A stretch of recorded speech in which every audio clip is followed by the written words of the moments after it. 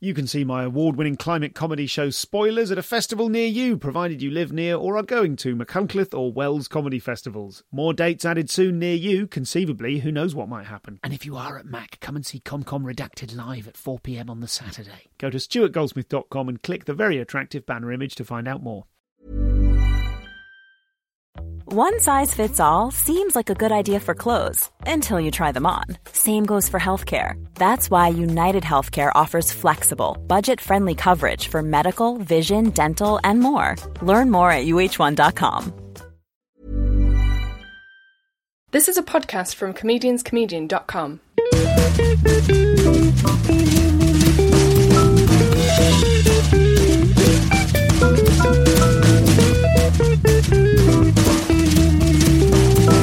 This is the Comedian's Comedian podcast.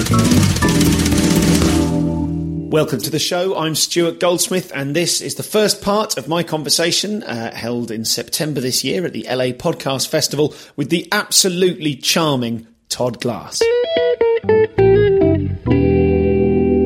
don't think I've ever had a guest say, "Oh, you've got a piece of paper. I'm going to get a piece of paper." Well, you know what? You think as long as I've been doing this, I would do it, and it's good because if somebody's talking and you have an idea, you still listen to them. Yeah, right. You don't try to keep the idea in your head. That's a good point. You write it down. I mean, by all means, hold that and let's go, because that's a good point. I was with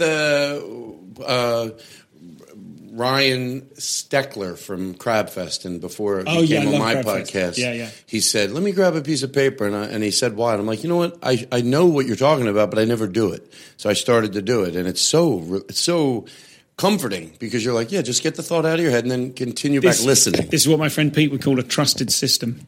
You've got to have, you know what I mean, just to stop, to have some way of getting the stuff into one place. Right. You've got to have a thing you do. So I'm now I use my my inbox as my to-do list. So if I have a thought, I'll email myself. It's definitely in there. It's out of my head. I can wander around not worrying about it anymore. You know, that's so funny because like when people complain about cell phones, like, of course, I get it.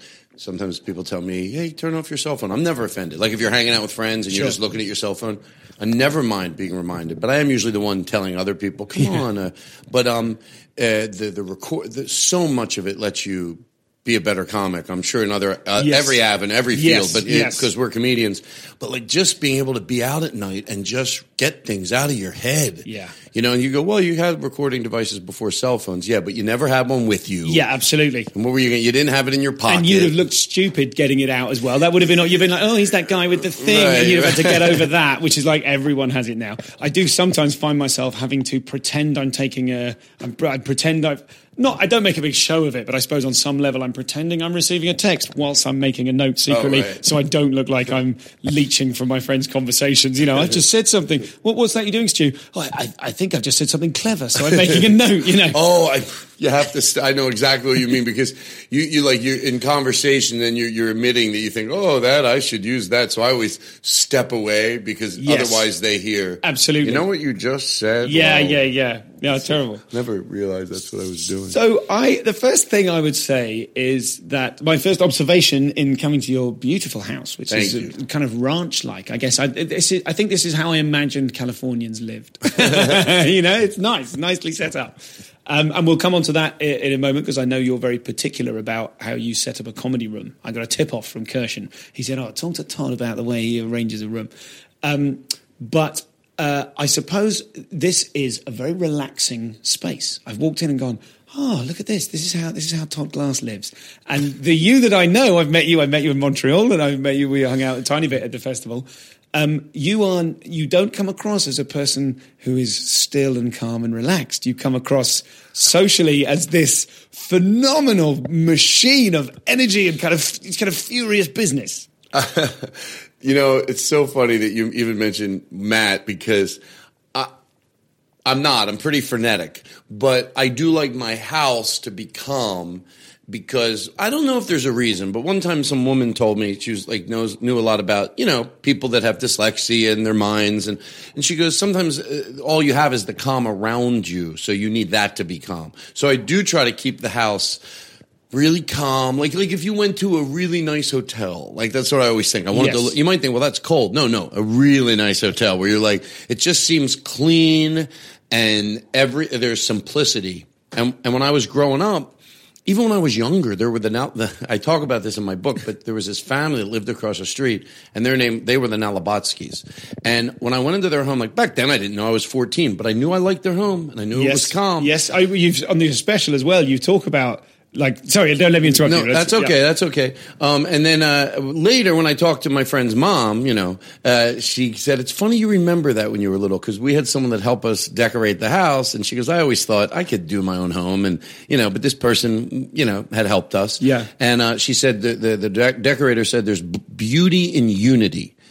And I remember, like, if there was a rug in their house, it would be the same rug in the living room, same rug in the dining room, up the stairs, all the halls. And then whatever was on the window was in that room, in that room, in that room. So some people would be, well, that's sort of boring. But you can take 3 things, maybe 2, and run them through the whole house. Yeah. And at one point, people might go, yeah, but it's boring. You can always go back and put things that have color. Yes. So when I just sort of fixed up my home, I go, I'm going to do that. And I got that rug. I have only rug. just noticed the rugs are similar. Yeah. I put the same one in the hallway. I put the same one in the bedroom. I just got one for the office. And it doesn't seem like it's that big of a deal. When you have it in this room and that room, you think, all right. But then when you add it to the 3rd room, you're like, oh, I think. And then the 4th room and then the 5th room, you're like, I see it. It's calming. Yes. It's and I'm calming. just noticing there are the squashes, these kind of like root vegetables of some sort over there and up there. And it's, oh, yeah. Just try to, and then same thing with on the wall. So I do like it calm, but I don't often relax in it that much consciously, but I think it is a calm place for me to be. Okay. But like my back patio, I have it, I have it set up so I should relax. But my friends that know me very well, like when they come from Philadelphia, they'll be like, you don't relax out there. I go, how the fuck did you know? They're like, because I know you don't. If I see someone else relaxing, like when I have my brother and his my wife, my brother and his wife here, Meryl, and I look back in my backyard and my brother's out there drinking a cup of coffee, talking, I'm like, oh, that's exactly what I want to happen out there. Yes. But I never do it. Yes, that's why you got the space. Why don't you ever do it? I don't know why. I can't. I just am not the type of guy that I relax when I'm with my friends. I don't want to say I'm stressed out because I'm not stressed out, but like going back to Matt, he had a friend, Trent, that used to live here with me for a while, Trent Ford. And Trent Ford, like I would come home and he'd have a cup of tea and he'd have a cigarette and he'd be just sitting on the porch, just smoking, maybe reading. And I'm like, fuck, I wish I could do that. Yeah. But then maybe I don't. Maybe that's not who I am, but maybe I love the concept of it. Yes, there is something about the like looking. I often try and work out, and I did this with comedy, try and work out what sort of comic will I be and look forward and go, what's the journey that I'm going towards or through? And then only a few years ago I stopped and I went, actually, what I try looking behind me? Oh, that's who I am. It's all the decisions I've made. And there is an argument, I think, for whatever it is you're like that for a reason. You're doing that to yourself for some reason, not necessarily doing it to yourself, but you're living a certain way. So is there something in you which is like you feel like you should be relaxed or relaxing and you're not that sort of person? And then let it go maybe after a while. But yeah, I think there is. I think it's from growing up and I always preface everything, and I think I know why. Like, how people say, like, oh, there's all these terms these days. I've said this before, but I'm saying it again for a reason. There's all these terms, ADD and this and that. And I go, look, I get it. If you have a kid or you're overly medicated, I get it. There's a lot of, believe me, there comes a twist at the end of this. There's a lot of people that are overly medicated. There's a lot of kids that shouldn't be on medicine that are on medicine. Some kids should be on medicine, but the fucking dosage is way too high. But, the huge but, how many people are doing really well because we do have expressions now. We do have ADD. We do with maybe just different terms, dyslexia, and it is real. And people go, "We didn't have it back then. We didn't." Yes, we did. People just drank themselves to death. They didn't know what it was. They didn't know what depression was. So yes, it can be overly diagnosed, but how about when it's properly diagnosed? So I do think there's some truth to with my dyslexia, like my head rattles. I don't have attention span.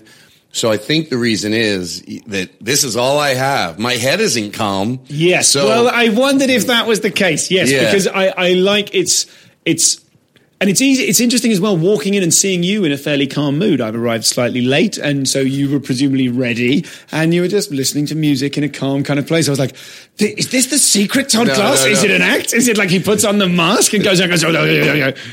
By the way, everything you're saying like backs into something that is like a very specific story. Sometimes when I'm waiting for people, even if it's 8:00 at night and I have friends coming over, I'm anxious. So I'm like pacing when they're not here. I look out the door. If they're 20 minutes late, I'll go down to the street and see if I car coming up. But one time I had friends coming over and I sat in that leather chair right over there and I had like a book and I opened the book and had a drink next to me, and when they knocked on the door, they can see me through the glass. I went, oh, like I was startled they were there. Like, oh, well, I've been reading my book. I didn't, and they all start laughing, and I go, I knew why I wanted them to laugh, but I didn't know they'd pick up on it. I go, Jimmy, why are you laughing? He goes, because you're not fucking reading a book, relaxing. I go, exactly, that was the joke. I didn't know if they'd pick up on it. Like, oh, look at Todd trying to act like that person. Yes. Like, oh, you're reading the book. They're 20 minutes late finally.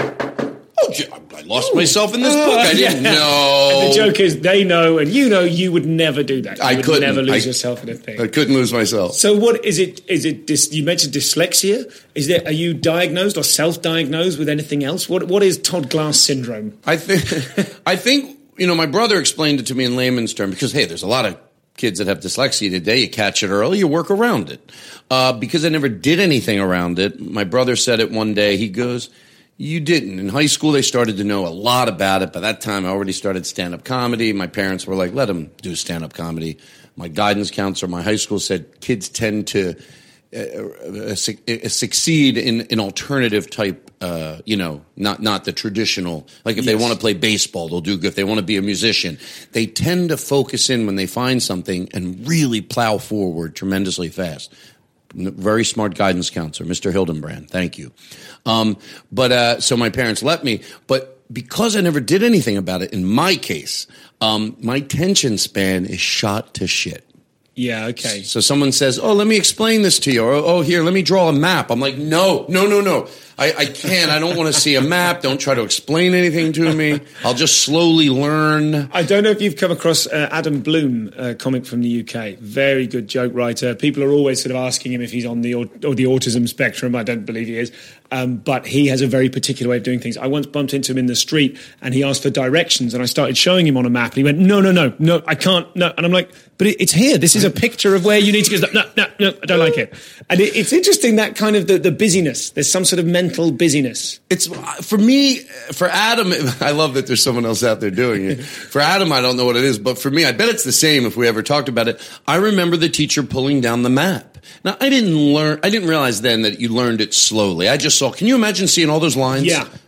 What the fuck? And everyone else around you, all the other kids are nodding and you're like, oh God, they all learned this? Everyone knows this? Exactly. Yeah. And then I was like, wow, I can't. So I'm a right or left guy with directions. Just tell me, I'll go. And then and by the way, after they go down one block, make a right. When you hit, Bergen Street, you make a left. After that, I tune out. You know why? Because that's all I need in my head. When I get to Bergen Street, then I'll ask somebody else. Somebody else, absolutely. I don't want this or that, or just very simple in my head. And you know what? That's why I like hanging around with comedians, because, look, comedians don't make fun of each other, but there's a friend of ours. He makes fun of everybody, and we love him. He makes you die. And I go, why do we like it when he makes fun of us? And my friend Bobby Miyamoto, give him a plug, he needs it, says, because he doesn't make fun of what we're insecure about. Yeah. And I love that. And that's why I like hanging out with comedians, because, look, we all have our things. It's so much cooler to be around other people that embrace those things. And yeah, that's your thing. And this is my thing. And, we all function pretty good if we just can deal with our things. Everybody's got their shit. Just maybe in regular life, in a regular world, people get teased for those things instead of embraced. Yes. Okay. I want to sort of set you up slightly for listeners in the UK who might be less familiar with you. And so I want to ask you about sort of who you are and where you're at. I'm not going to ask anything about sexuality for the first hour, so you respect me as an interviewer. I've just smuggled in the phrase the first hour. Let's see how we go.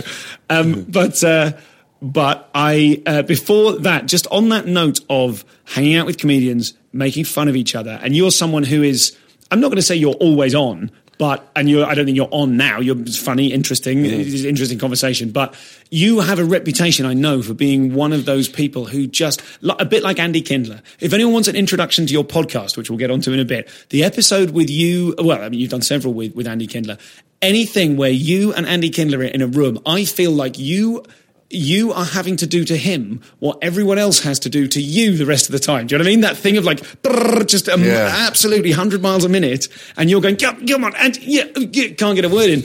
I've seen you twice at this festival. I've seen you be like that socially. I'm just bang, bang, bang, bang, bang, bang.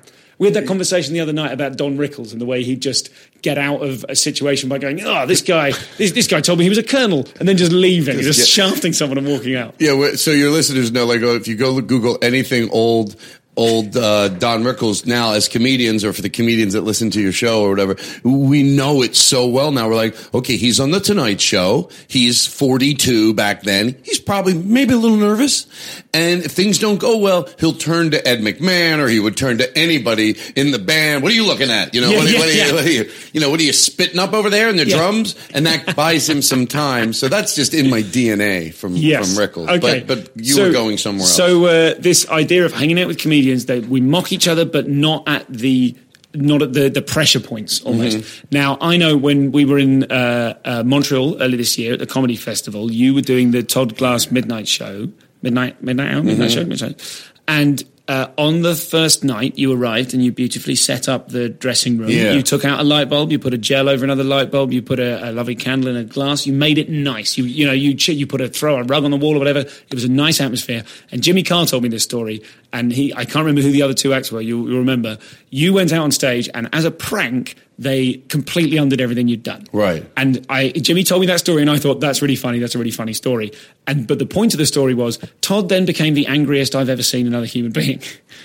I know. Can I tell you, like, first of all, here's the deal. Like, it's interesting. That's so, and Jimmy was very kind and really sweet, and he defended me. And so what happened, and I know you just told them. So yeah, you were backstage. I'm at the same club for 2 weeks straight. Yeah. Now, I'm going to say this in the way that, like, I don't think what I did backstage made it a little better. A little bit better. It was night and day. Sure. And this venue was so cool, the theater on St. Catherine's, that they embraced it. They let me do it, even if they didn't do it for the other shows. While I was there, they were so kind, and so I got really comfortable, because I used to hide things that were perceived to be feminine.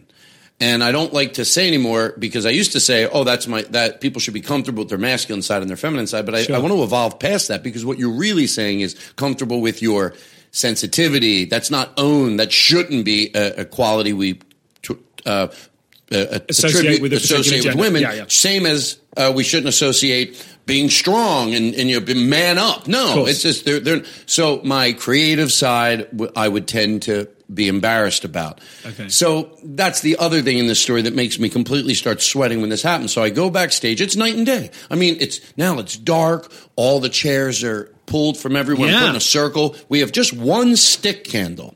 So I was a little embarrassed already, because I'm putting a candle out. But you know what? When it's 4 a.m.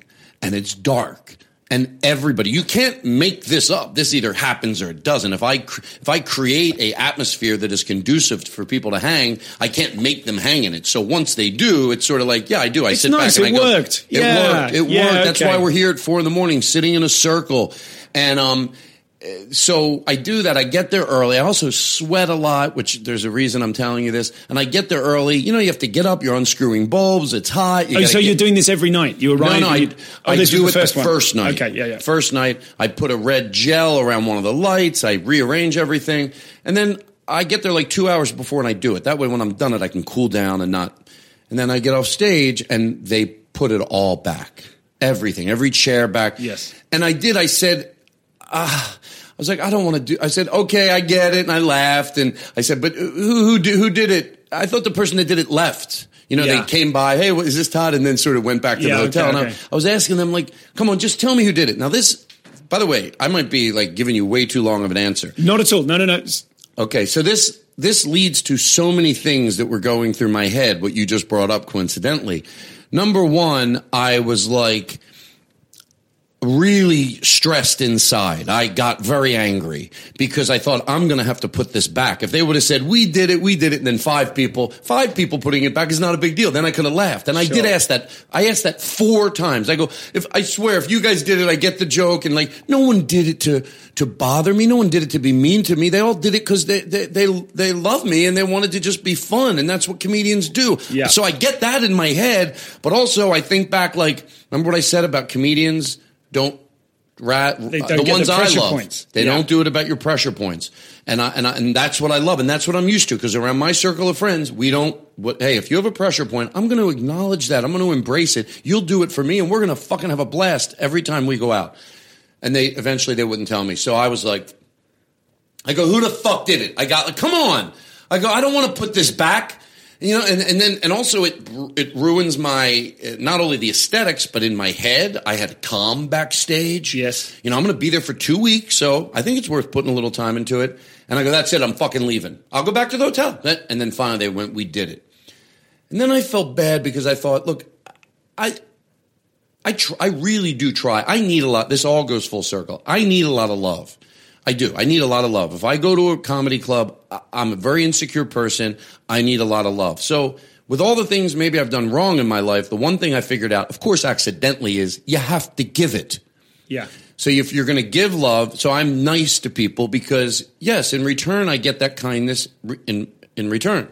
It works both ways. Now, that's a no shit type of a thing, but everybody needs love. Of course, the people that don't give it, it's not because they don't need it. Yes. They just don't give it, they don't get it, and their life is miserable. Course, but I figured out, you give it, and the more you give, the more you get. Yeah, I like to walk into any club across the country and know that when I walk in, there's a good energy because I was kind to them the last time I was there. And that gets returned, therefore my life's happy. And I thought, did I just fuck that up? Because I never yelled like that. And I'm thinking, God damn it, I don't want a story circulating around like that I was a dick and like, Jesus, I love Todd. And then I started to get like a little bit of a stomachache, like, oh, can I do damn? Because I wasn't like, go fuck yourself to everyone. But I was like, I wanted to find out who did it. I was like, all right, well, then I'll just fucking go back to the hotel. And I started walking down the stairs and then they admitted it. And then sure enough, like I get back to LA, no big deal. It's a comedian. Someone goes, hey, what happened? Yeah, like, right. I'm like, oh. Do you know what you've just articulated there very well is that I couldn't have asked for a better answer because I don't really know what my question was. I just sort of thought like, oh, that's a good example of like so what you do on stage is you have a kind of angry warmth. Do you know what I mean? That's who you are. So that's what I see. Like you're like, oh God, you're battling and you're battling in an incredibly warm way. And that's exactly what I was hoping for. Not that I sort of predicted the answer, but the idea that actually, from your point of view, you've articulated all of the other factors that were bearing on that situation. Like to me, that's just like we pranked Todd. You know, you hear the story, and you're like, someone pranked Todd. That's a very funny prank. You know, you hear about it. What a funny idea, and he lost his shit. And then actually, what you've said there, you've completely unpacked it and gone.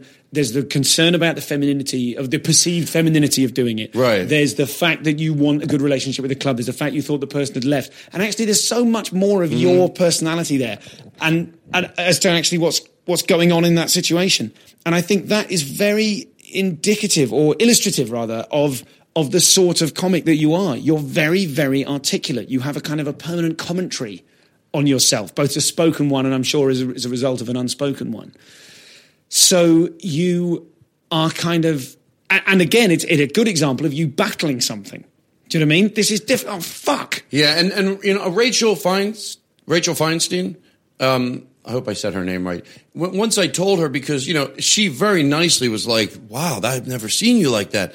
And then once I told her the truth, I was like, not the truth, but another layer that maybe I didn't even realize was the embarrassing part of like... Sure. You know, you can, afterwards, you can look at it and go, well, it's probably because of that. And she was like, oh, you could tell she like dropped, like very affectionate. She was like, oh, that sort of all makes sense now, you know? Totally. But the major, I guess the thing out of that story that really, because for people listening right now, but they might go, all right, well, I wasn't even there. I don't know what it's about. But I think it is more about like in that moment, I did think like, oh, did I just fuck up my nice reputation? Like, what do I have to do? But more than that, it's like, I don't want to be around people. I am so used to being around people, like we said a minute ago, that don't push your pressure points. Yeah. They'll find other stuff. Oh, they'll make fun of me. Believe me, you don't think Andy Kindler makes fun of me? James Adomia makes fun of me?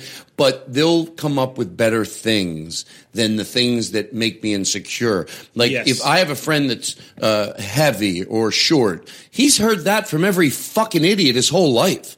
I can do better than that. And I had a comedian friend once, I won't mention his name, but I did a joke on stage, and it was an impersonation, and I went too far into the area of things he's probably heard. It was about 10 years ago. And I called him the next day, and I was like, hey, I just want to apologize. And I go, don't interrupt me, I said, because it's, I said, so, that is, I just want to underline, just want to isolate that. Absolutely quintessential Todd Glass. I want to apologize. Don't interrupt me. Because I knew he felt what was rattling through his head was, I'm a goddamn comic. I'm supposed to, he probably got, I said, this is what I said to him. I said, you probably got in your car and went, I'm a fucking comic? What, I tease everybody. I can't take it? I tease everybody, but I can't. Yeah, I'm better. I go, you're right, though. You're right. Because I could tease you all I fucking want, but I didn't have to pick the one thing that any moron could have found. I can do better than that. And you know what? My heart was warmed because I liked that he said, thank you, because I was thinking all that. I go, you were right. If I could have been a dick and I could have been like, what? Relax. I could have done that. I could have done that to you and I probably could have won, but I would have been wrong. So you're right. I can do better than that. And I treat audiences like that. I don't do that much crowd work, but I like the comedians that do crowd work that don't go after the dumb fucking thing. You know, like if I ask somebody in the audience what your name is, and it's a guy, and let's say his name is Lynn, which is traditionally a woman's name. Okay, I'm not. Every fucking idiot his whole life has done that. So you think, well, you can't tease people? Of course you can fucking tease people. Go somewhere else. Plow past Lynn, and then just go, and what do you do for a living? And then da-da-da-da. And get to somewhere that's unique and clever. And that's what I was sorry that I didn't do. So around my friends, they all know that. And I think I was around a group of people, they don't know that, like, that's my pressure point. Just back off and you know, but it was all good intended. So this is Todd, angrily warm or warmly angry. He's just an enormous amount of fun to talk to. I really got on so well with Todd, and he's had a big effect on me. And I think his a big effect. Christ, I'm so bad with words. Which in this profession is pretty depressing. He really has had an influence on me. Certainly, I get tied up in knots when I'm doing these blurbs because I never know exactly when I'm going to drop this bit in or when Nathan is going to drop this section into the show. And I don't want to give away things that we haven't covered yet, but we will talk about how it was Todd's episode of Mark Maron's WTF podcast 3 years ago when he came out of the closet and revealed that he was gay. It was that episode which stopped me using the word gay pejoratively. I felt, I suppose, a certain amount of license that I could say gay, but know in my heart that I didn't have any hate for gay people. So it was all right because I'm one of the cool liberal guys, right? So I could describe my friend's haircut as gay. And that's not right. It's not right. And I stopped doing it as a result of Todd's episode, and we will go on over the course of this double episode to learn a lot more about the way that Todd uses arguments, the way he really wants to participate, and the challenges that he finds in doing that. It's I don't want to give away what happens at the end, but I think it's really interesting. I kind of challenge him on what he's doing to change the world rather than just arguing about it, and whether his comedy can make a difference. And it's really good stuff. Hugely grateful to Todd for agreeing to appear on the show, and I cannot recommend enough that you check out the Todd Glass Show, which is his own podcast into which he puts an enormous amount of energy and work and jingles, and he often has a live band. And just listen to one of the ones, I talk about it on this show, but listen to the one with Andy Kindler. If you enjoyed me talking to Andy Kindler on this podcast, you will absolutely love Todd and Andy both desperately fail to keep up with each other. I think Andy is one of the only people who makes Todd feel like everyone else feels when they're talking to Todd. So thanks again to Matt Kirshen for introducing me to Todd at the festival, and we'll get straight back to this in a moment. I just want to tell you, I'm so thrilled that people have been buying the T-shirt. You too can now be the proud owner of a ComCom Pod T-shirt, as designed by Warwick Johnson Cadwell. You can go to comedianscomedian.com/merch, and there's a button and 2 drop-down menus that I created myself. I'm feeling so enlivened and exhilarated by slightly knowing how to use my website now, designed for me by the brilliant James Hingley. So there is a decent amount of work has gone into that from James, and I'm very, very grateful. And it's given me this kind of like, it makes me feel old, because I feel like, oh God, I should absolutely have learned how to build a WordPress site 5 years ago, 10 years ago.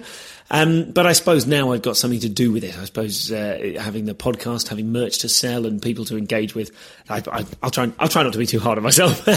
But really, really exciting to be able to sit here and tinker with it and then see it go up live. So go to comedianscomedian.com/merch or click on the button, which I made myself earlier today in my flat. I made a button that is on the side of the website. James designed most of it, but I'm very proud of my 3 little buttons that sit there neatly, invoking you to subscribe on iTunes or buy a T-shirt or some other thing. Donate, that's the other one. Go and check out my buttons. I'm a big fan of them.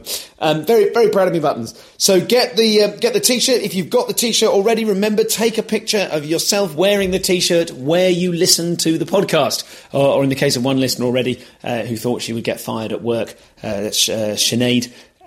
Feel free to take a picture anywhere you like. But send it, tweet it at ComComPod. And I will either put it on the website or at the very least retweet it. And it's just quite nice to sort of build. It's just nice for me to see you actually and put faces to names. So you can grab your T-shirts. They're £20 plus a postage and packing charge. That is all on my drop-down menu. It took me so long to work out how to use it properly and test it. But we don't need to be fanning around with emailing me the word podclad anymore, though many of you did do that. So thank you. Strictly limited edition T-shirts. Get in quick if you would like one. And you can do that via the website. If you don't want a T-shirt, but you'd just like to donate, you can do that in 2 ways. You can support the show with a one-off donation at, now, where is it? Oh, it's comedianscomedian.com/donate. Or you can just press the button, of which I'm so proud, at the homepage. So get there. You can donate via PayPal. You can do a one-off donation. That's very kind of you people do that. But some of you, and I think I'm going to get in the habit of reading the names of the recurring donors, because I'd like to bring that in, and it seems like a new thing. It seems like an apt opportunity with a new thing. So thank you to Becky Dell, Francisco Garcia, Andrew Williams, Tim Bates, Tom Baldwin, Daniel Taylor, and Charlie Chapman. You are this month's new, the adherents to the new recurring payment system. If you don't have a PayPal account, you can set up a recurring payment via Moonclerk. I mean, God, there's just so many words for things out there. It's horrifying. I feel a bit like Tron wandering out into the internet and going, oh, look at all these things that don't have their final letter E anymore. So go and do that. Thank you, guys. Thank you so much. Thanks everyone for your one-off donations as well. It really helps me. It really helps me pay for the podcasting equipment and website development and music and things like this. Oh, here's an idea while I'm on the idea of music. For episode 150, which will be with us mid-November, I'm doing a special episode to commemorate a century and a half of Comedian's Comedian. It's going to be called Break Glass in Case of Emergency, and the idea is for me to edit together an hour of, I say me, probably Nathan, to be honest, but that's why you got to donate, so I can pay that poor little ginger bastard. We will edit together, between us, one way or another, we will edit together a selection, like an hour's worth of 4 or 5 minute, maybe 3 or 4 minute clips of the most inspiring bits that you remember from this podcast. The one that always leaps to mind is Josie Long talking about how not to get bitter. So many people reacted to that so warmly. And I would like you to help me decide which of your favourite bits, because what I'd like is a solid hour called Break Glass in Case of Emergency, that if you go to a gig and die on your ass, you can press play on this on the way home and get yourself back. It's like the antidote to dying at a gig. This, of course, it can be useful for people who aren't comedians as well. Just any kind of creative, when you're stymied, when you've got writer's block, when you're sick of it all, when you're feeling lonely or anxious or depressed and you can't create, you don't feel creative and you feel like, God, what am I doing? I'm trying to create an hour that you can just inject into your life that will perk you up from existing material from this podcast. So please tweet at ComComPod with the hashtag BreakGlass and tell me, please, your favourite inspirational moments, your uplifting moments from the back catalogue of this very podcast. If you wanted to, you could even include a number of minutes to tell me exactly when the bit was, or you can, if you just remember loosely a thing, just put that up. We'll make a big chart and we'll orchestrate that via the Facebook the ComCom Facebook group. So that'll be great. I mentioned music because what I would like is to have throughout that stirring, uplifting, epic movie type music in the background. Now, what I'm trying to do is work with a musician friend of mine to put that together. It might be beyond us because it's effectively, I don't want it to repeat if possible, and we're talking about composing an hour of stuff. I mean, I imagine musical types can do that at the drop of the hat. I may be wrong. So, but it would be good, I think, to have someone going, like to have Sam Simmons when he was talking about like, oh yeah, you know, if they don't, if they're not laughing, I just think you're stupid, you're idiots. It's definitely funny. You know, it'd be good to have that with a bit of kind of stuff behind it, something Bravehearty. Or Game of Thronesy or something like that. Or do you know what would be great, actually, is the soundtrack from the film, what's it called? I love it. It's the James Cameron film where they're underwater. How can I not remember the name? This gives you some indication of the pressure I'm under when I make these blurbs, when I'm aware that I'm talking to thousands of you. I'm very happy to be doing so. What's the name of the James Cameron film? It's, you know, he's got, it's Bud and Lindsay, and You Never Ran Away From Anything in Your Life, Now Breathe. What's the name of that? Oh my God. I'm gonna have to do something I never do now, which is pause this and look it up. I cannot accept that Cameron underwater. I mean, I'm not pausing. You're getting this is quite Jen Kirkman now. You can hear me typing in the background. If you're familiar with her I Seem Fun podcast, this is the sort of thing she does. Underwater film, Ed Harris. I'm gonna kick myself. What is it? It's one of my favourite. The Abyss! Of course it's The Abyss! Right. So, an excellent type of music, a style of music. But I just can't rip The Abyss OST, can I? There's the soundtrack and stick it on the thing because they'd lock me up. So we'll try and come up with something like that. But your part of it so far is to tweet at ComComPod with the hashtag BreakGlass and tell me your most stirring moments from this podcast that I can cut together and put into a special episode. Have I explained that enough times? Let's get back to Todd Glass.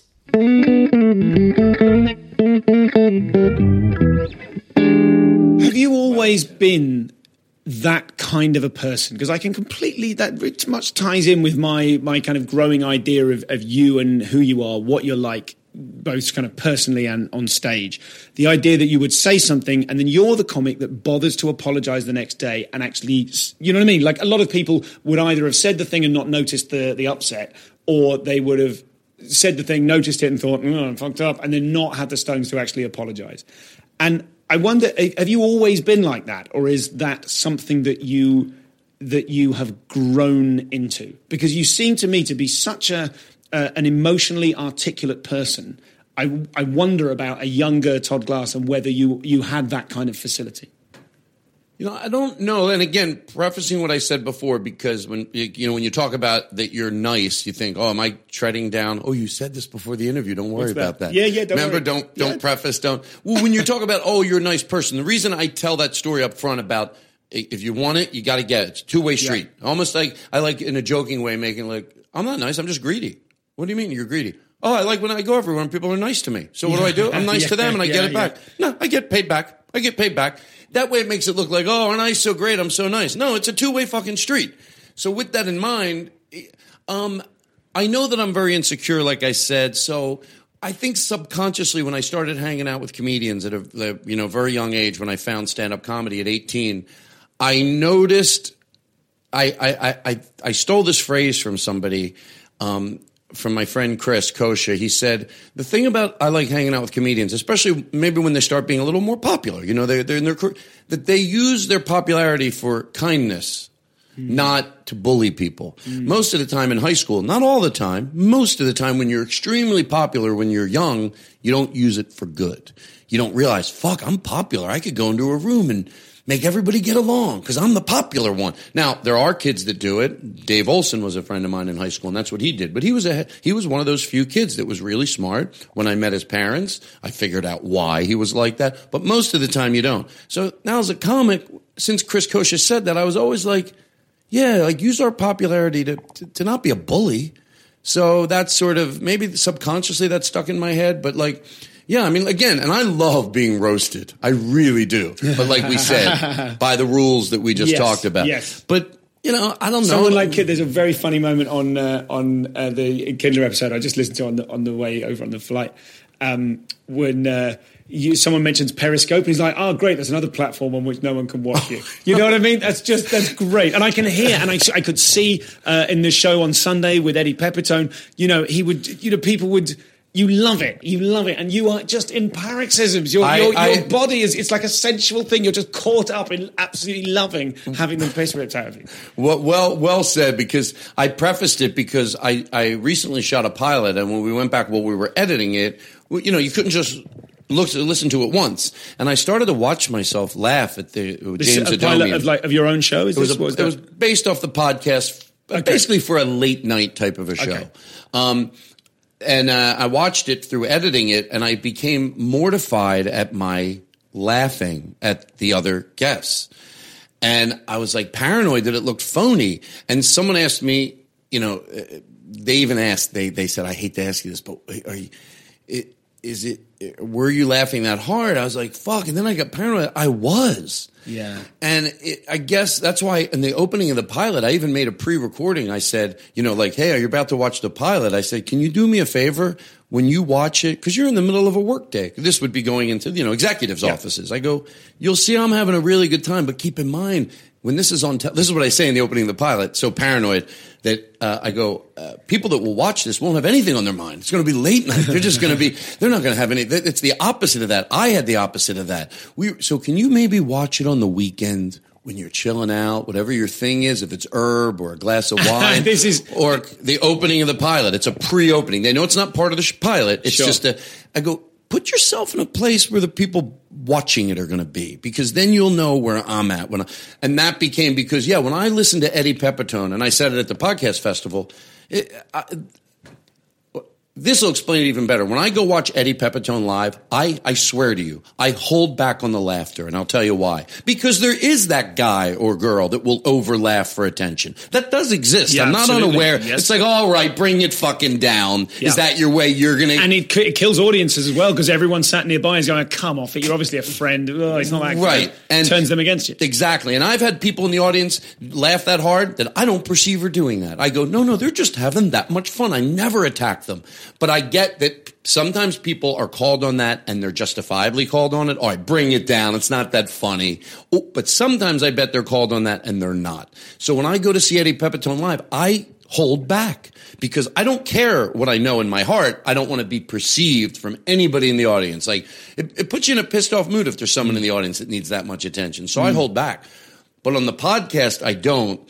And you're right. It throws this thing through my body of just like...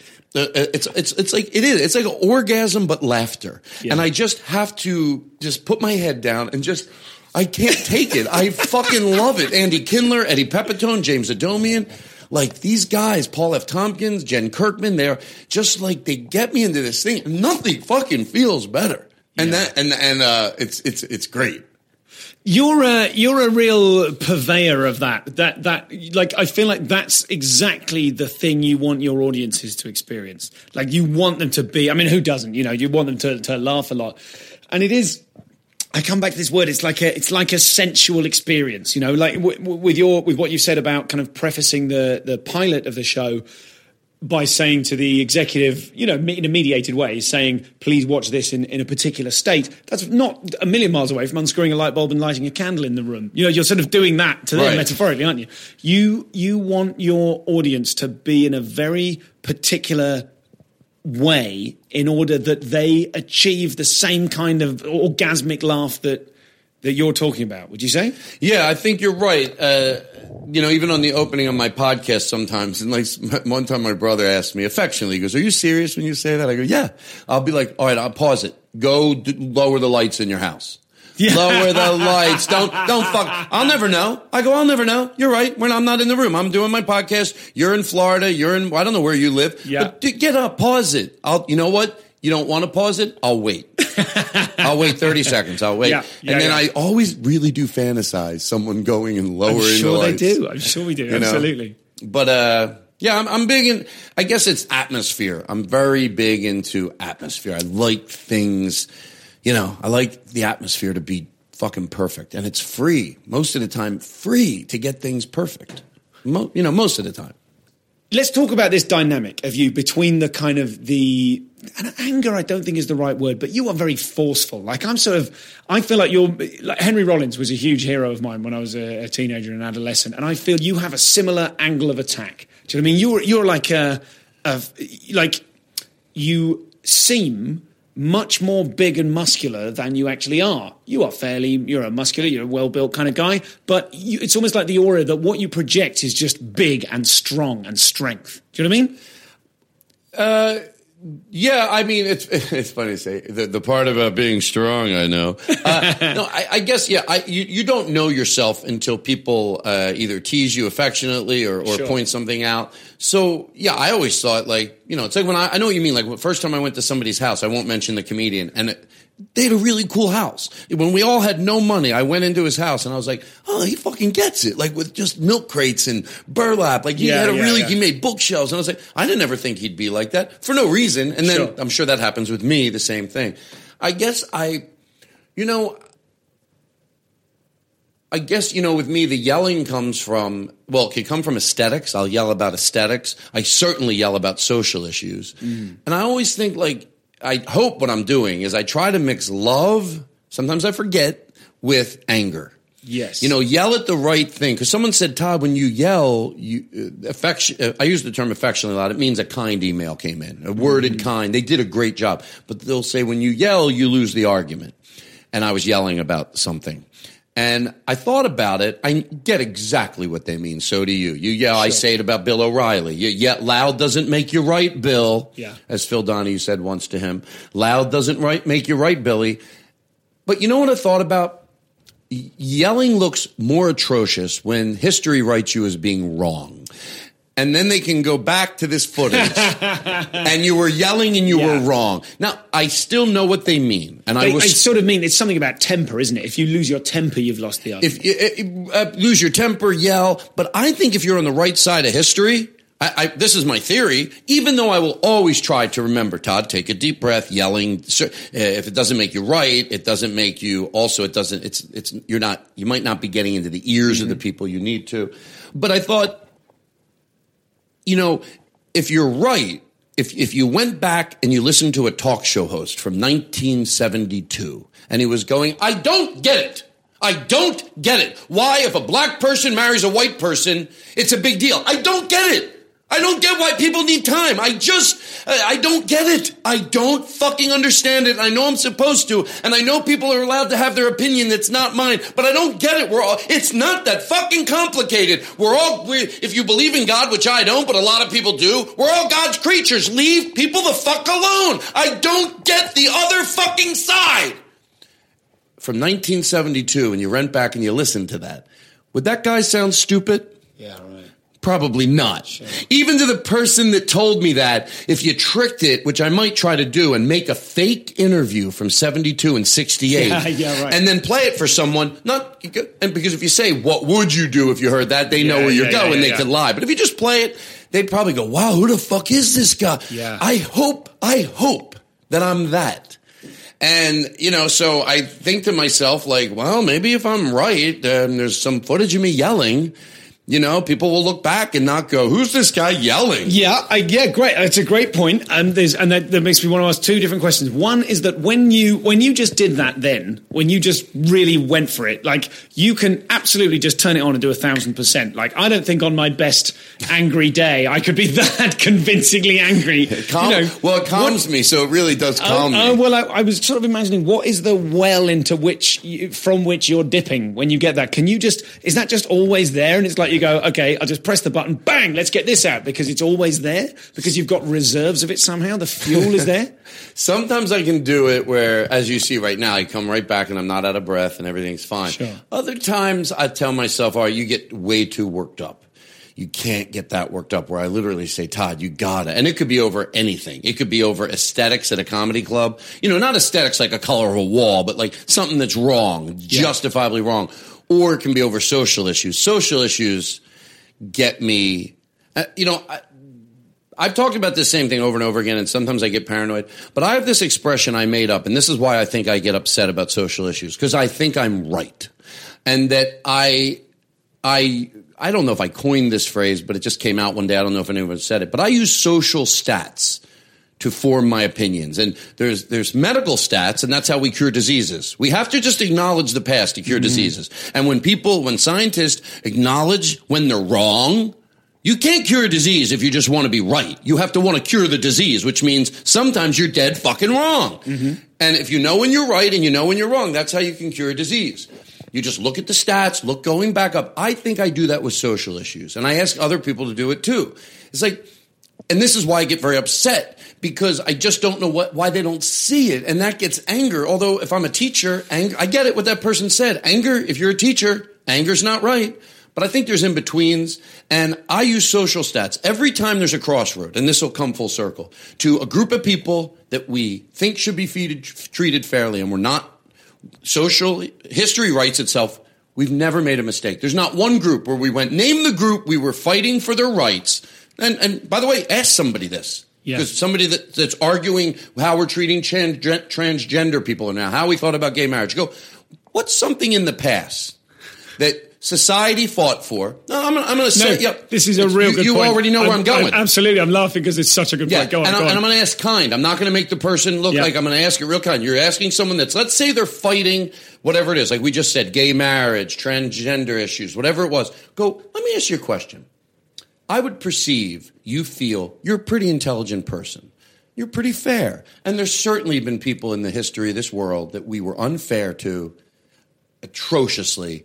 And you even could probably name some of those. I know you're not a monster, but you're arguing this one, which would lead me to believe that there might be some in the past that we made a mistake. So I'm going to ask you to list one.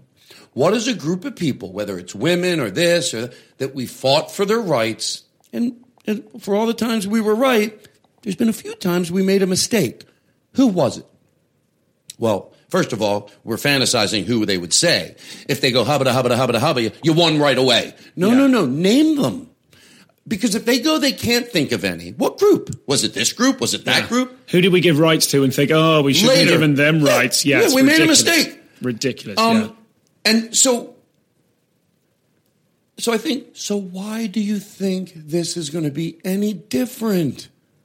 What? So to me, they're social stats. Even if you just like to be right, not from your kindness of your heart, just because you like to be fucking right. How about that? You just like to be. Why don't you use social stats? You're going to look like a crazy person. It's not going to change. You couldn't even just list one. And by the way, I love to ask people that fantasy. No, list one. List it. Go on your next date. Say it. Say it. What's the group of people that you went, we made a lot of right things, but that group was a mistake. We gave them rights.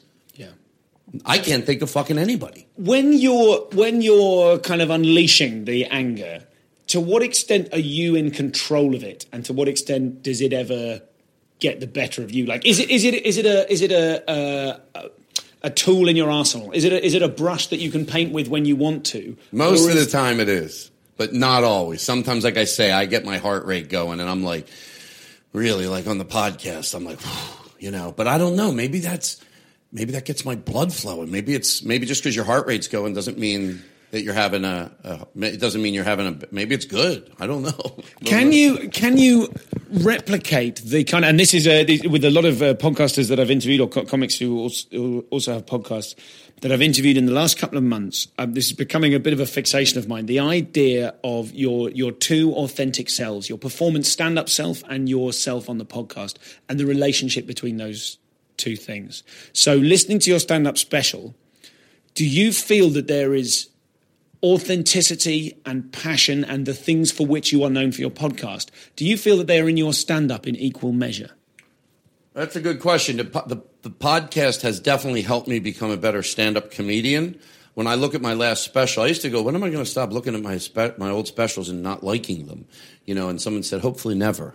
I love that answer. Yeah, good answer, yeah. It means you're growing. Yeah. On the last one, I didn't really deal with social issues. On the last one, I did stop saying girlfriend. I knew I was ready to maybe cross that bridge. So I thought, well, why don't we just, you don't have to talk about, coming out of the closet. But every term I hate. And I thought it's 3 years later, and I am still not crazy about it. But I also don't want to send a message to anybody young that that's something embarrassing to be. I know. So I absolutely know the struggle. I heard the Maron interview when it came out, the big life changer. And I've deliberately not gone back and re-listened to it because I wanted to just sort of be with what sat with me at the time. Yeah. And the two things I remember from it particularly are your struggle to actually say the words, to actually go, I'm gay, I don't like the word, I'm homosexual, I don't like the word. I don't Do you know know what I mean? And at the same time, with that emotional articulation, to also flag up that you didn't want anyone to think that should be a problem for them, those terms. And I hope I did it right because it's 3 years later. And by the way, I do say it. I said it on the podcast a few weeks ago and I got a few tweets and emails that said, good for you. But I think if I'm ever going to stumble upon the word, here's why I continue to stumble upon it naturally. Because there's other people that feel the same way. So how can I stumble upon the word? I don't like the word gay. I don't like the word, homosexual. That's even worse. But at the same time, stumble upon it because maybe there's someone else listening. But I hate those words too, But also let them know by no means are you're I always say the same thing. You're okay. I'm having trouble with the word, not who I am. Yes. Know that. Yes, from my gut. It's a minefield of kind of cultural appropriation and cultural ownership and identity. And I can't imagine, it must be very difficult for you to go, I don't like the word gay, but at the same time, it has huge ramifications for a huge number of people. You're coming, in terms of your public discussion of it, you're coming to it very late to the party in terms of your own life, actually talking about it in public. So deciding okay, I say this, these are my rights, it's my feelings, it's my sexuality, this is how I like to describe it. And then you at the same time, someone with as much compassion as you are, it must also be kind of crucified by going, but I don't want to say that to those people. I don't want to do this to these people. But you also have a right to your own identity and your own expression of it. And I did it, and we just did it. Anybody that listened just heard that and went, no, he's not. He knows his soul is okay, and it's all good. No one's going to accuse you of being a self-hating gay. I guess that's the problem, isn't it? That's the fear. And the other thing, I'd say... And let me just amend that real quick. So does it match, the podcasting to the stand-up? I feel like the podcasting definitely helped me go into another arena of, if that's the right way to say it, but and I'm excited about it. I really am, social issues. On the next one, I'm definitely going to, because I like talking about it now. It's fun. Yes. To talk about social issues. In a way that you haven't before in your stand-up specials. I think maybe I smidged into it. On my last one. Yeah. But nothing, nothing. Even when I watch my last special, the Netflix special, I think, God, I seem like, that's not the way I talk. Maybe I seem like I have it's a little comedic-y. Even, not like in the 80s, but like. Sure, well, you're hypersensitive to it now because you're going out and having authentic, funny conversations that are live and spontaneous in the podcast in the way that we're aiming to give the impression that they're live and spontaneous in a stand-up show, but it's the act you've said for the last 60 days. Yeah, that might be That's a big difference, right? Yeah, so and what I'm hoping it is that my style has gotten more and more casual and more talk like you do off stage, on stage. And believe me, my last special, it's not like I look at it and I hate it, but I certainly go, wow, I think the next one, just talk regular. You don't have to put on, you don't have to be so polished. You can be prepared, know what you're fucking doing, but I'm like, on the next one, I'm going to write it on the inside of my eyelids. Just take a deep breath and just be who you are. But I'm definitely excited, as I have been in my act for the last maybe 2 years, to start thinking. Social issues before were just things I talked about off, just with my friends all the time. Now I'm starting to. And do you feel that you can make a difference to the world and to people's, like when you're talking with social issues, that's like you're picking up the flaming sword and you're going into battle, you're going to fucking say something about this. Is it your hope that you will change the way people think? Do you think comedy can ever do that? Or will people just go, oh, it's comedy about social issues, in the same way as they go, oh, it's comedy about fire engines or whatever? This is a comedic rule. I'm sure you heard of it. I heard of it. Who knows who said it? But everybody said it. It should. I think for your act, it should be funnier for stand-up, funnier than preachy. Otherwise, you're not changing anybody's belief. Even if your anger, when I watch comedians that they're not really, they're being funny because if Eddie Pepitone talks about something, it doesn't have to be funny because he sat with paper. He can just purely complain, but it happens to be humorous. I hope that's the case with me sometimes, but also to write well-crafted jokes, and that'll change people's opinions as opposed to just yelling. But yeah, I do. And you know what? This is one of these things where, I really get paranoid, because what I'm paranoid about is I don't want my friends that agree with me to go, all right, I love Todd, but come on, shut up about that already. But look, I've been doing comedy a long time, and I've been on the wrong side of history, not egregiously, but I've made jokes over the years that perpetuated a stereotype that weren't the worst joke in the world. But what do I just want to do? Get rid of jokes in my act once they're the worst? What? You only take jokes out of your act when they're the worst? Yeah, but you've contributed. You've done stereotypes that have contributed to a kind of a negative or damaging cultural dialogue. Yes. So it's like pouring your diesel oil into the whatever it is, the gutter that has a runoff into the ocean. It's not going to kill a thing, but you are definitely not helping. Exactly. And in the comedic community, it's just talked about a lot right now because of the whole PC thing, which I don't agree with at all. I don't think there's a problem with PC. Look, Andy Kindler says this brilliantly. And the answer to your question is, can comedy change people's beliefs? Of course it fucking can. Especially if they like you already. And then you tell them something else. Like when I used to listen to Howard Stern, and then, as Howard evolved, maybe when he evolves and he comes full circle on some subject, maybe some of his audience he does lose. But what about the audiences that love him more and that he changes their belief? When Howard Stern says something at the height of his, I think he's still popular, but you know what I mean. If you're going to say the height of his popularity on his radio show, he could change people like fucking crazy, because he's going to do it brilliantly. So when I see someone with all that power and they're picking on the wrong group, at least I perceive, who's to decide? That's my favorite thing, to get this out clear. No, everybody's doing the right thing. Even if they're disagreeing with what I believe, they're doing what they should do, what they feel from their heart. But history will decide, hopefully, if you give a shit about history. If someone says, I don't give a fuck about history, I don't care how history writes me, then I can't make my point with them. They have to give a fuck. Yeah, if somebody goes, yeah, of course I want to be on the right side of history, I'd go, oh my God, I want to hug them and go, you're not. Yeah. Oh my God, now that I found out you want to be, come here, I think we have some hope. You're not going to look good. And so comedy can be fucking crazy powerful. That's why there's no subject that's taboo, believe me. But you can go at it in a shitty way. So it's my thing I always want to say. So it makes it look, I don't think I worry about comedy that offends people. I think when I talk about this, I think get everything out, Todd, because otherwise you're gonna get podcast hangover. Maybe the wrong person will attach themselves to you. Oh, he's right. I don't like comedy that offends people either. I'm like, no. I don't give a fuck if comedy offends people. Just I hope you're offending the right people. So when someone says, let's say it's a verbal knife, and I see someone out there with a verbal knife, and they're verbally knifing transgender people with one knife, I go, oh no. Don't act like you're the tough guy. Here's 7 knives. Here's 7 knives and a grenade. Just throw it and stab the right people verbally. Of course, I'm not. Yeah. So, and it's you see me get, like, when they go, oh yeah, I'm not, no. You have 1 knife. I'm giving you 7. Stab the right fucking people.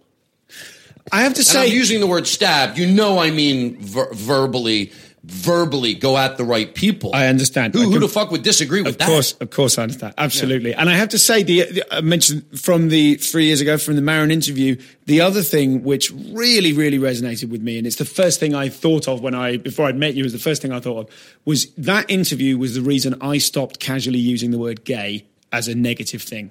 And the argument you made for that was genuine, well thought out, emotional, compelling, non-preachy. You just explained it in such a way that I went, oh, for fuck's sake, I'm an idiot. What have I been doing? Right. And when we talk about this, again, I have some really good friends that I love that disagree with me on this. Yeah. When you talk about getting worked up about this, I proudly had the argument using your point of view for the next, ever since. And I'll go back to that, bringing clarity to what we said about the history of the world. We talked about groups of people. Well, we can go back with research, with social stats on words. Remind me to do that. We did it with the groups of people. Now words, whether it's gay, whether it's retarded, that.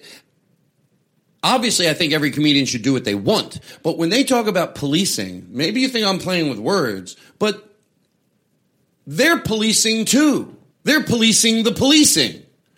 So it's like they think, oh, you should be able to do whatever you want. And I'm repeating myself because your listeners haven't heard me say this. You can do whatever you want. And I'm glad if somebody said, hey, Todd, come march. We're going to march Monday, that there should be a limitation on what comedians are allowed to say. I go, well, don't fucking expect to see me there. Because thank God every comedian can talk about whatever they fucking want. And that should never change. What about if I disagree with them? I don't give a shit. Everybody should talk about what they fucking want to talk about. I don't give a fuck if I disagree with them. You say what you want to say. But that doesn't mean I have to agree with it. Mm-hmm. Why am I yelling? That doesn't mean I have to agree with it. So I feel like if I could get on a PA system to the world and go, sometimes groups of people attack a great joke. I get it. And Andy Kindler said this brilliantly. They came off after Colbert. And you go, no. He was brilliantly using satirization to make a point. Mm. When that happens, I defend the comedian. But I don't think comedy gets a blanket. It gets a blanket for me, everything's okay to say, yes, but not a blanket and we can't comment on it. And I don't know how. I get so angry. I don't know how someone wiggles out of this. I don't know how someone that disagrees with me doesn't go, oh, fuck, he's right.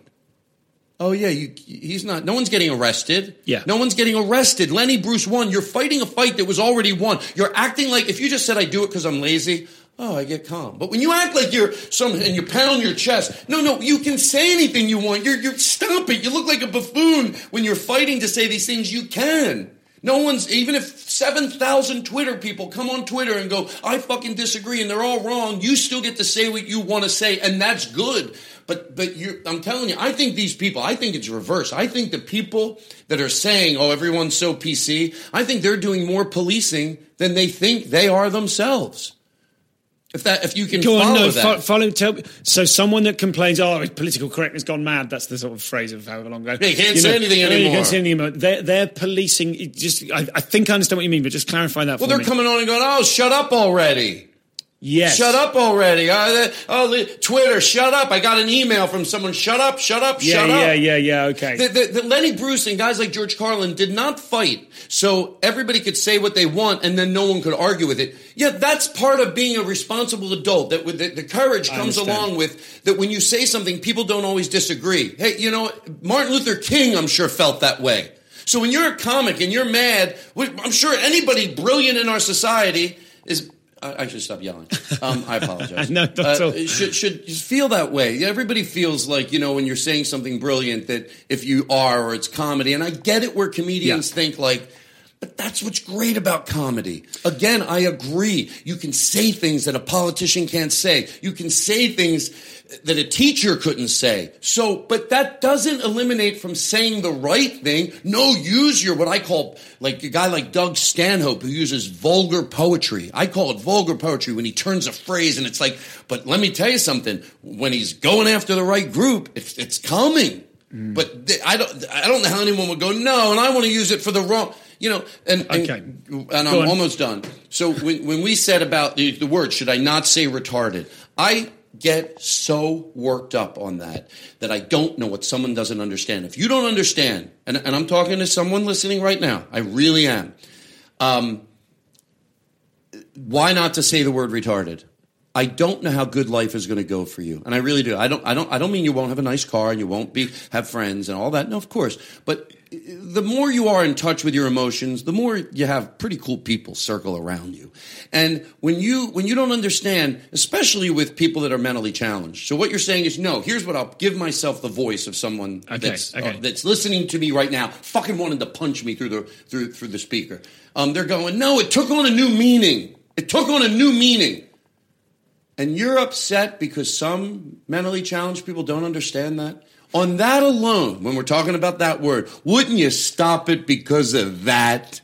Yeah. Because the mentally challenged people that are high functioning enough to do PSAs to go, please don't use our word. Just use the word clumsy. Just don't use it. So here again, we go back to social stats with the word gay, retarded. Name a word that we took out of our lexicon, whether it's And I think when you're using the words to point them out for the vulgarness they are, you need to use the word, not disguise it. Nigger rig, which for your listeners that don't know what that meant fix it cheaply. Nigger rig. It meant just fix it cheaply. Nigger rich, spend your money frivolously. Should we bring them back? No. Unless you're playing games with yourself, you're going, well, no, they're vile words. How about Jew me down? Should that be a word that Jimmy Kimmel should be able to? He doesn't, I'm saying. On a nightly talk show, should Conan O'Brien be able to go, I went to the store to Jew me down? No. So which one? Which one do you want to bring back? Which one did we go? Hey, you can think of 3 that we got out of our lexicon that were good, but name the one that you went, well, that one we took out for no reason. So what makes you think it's going to be any different with this? Can you take that argument, which is very well articulated, and turn that into your material? I am on the you next, are. That's a bit. That's a bit. Yes. That's the beginnings of a bit, or the skeleton of a bit. Yes. So, and by the way, can I say one more thing and then I'll shut up? You don't have to shut up. I know there's a comedian listening. There's gray areas with me, like certain words that I and maybe I'm wrong too. But like I don't even want to say them, but like there are a few that I go, well, that could be for a guy or a girl. Yes. And I know the word, the cunt. In some, what would you say, cultures, has just taken. But again, I feel like, am I defending that? Well, that could be a guy or a girl. Nah, maybe that. I don't know. You know what? That's probably wrong too. That's all we have time for on this episode of the show. Coming out shortly, very soon, tomorrow or the next day, depending on how quickly me and Nathan. I feel bad about those nasty things I said about Nathan. He's an absolute legend, and we all owe him a great deal. But we will put together part 2 of this ASAP and get it to you tomorrow or the next day, and we can hear more from Todd Glass. Thanks for listening. More from Todd next time. And in the meantime, please feel free to donate at comedianscomedian.com or to buy a T-shirt by pressing the button which says purchase a T-shirt. And a very nice button it is too. Bye for now.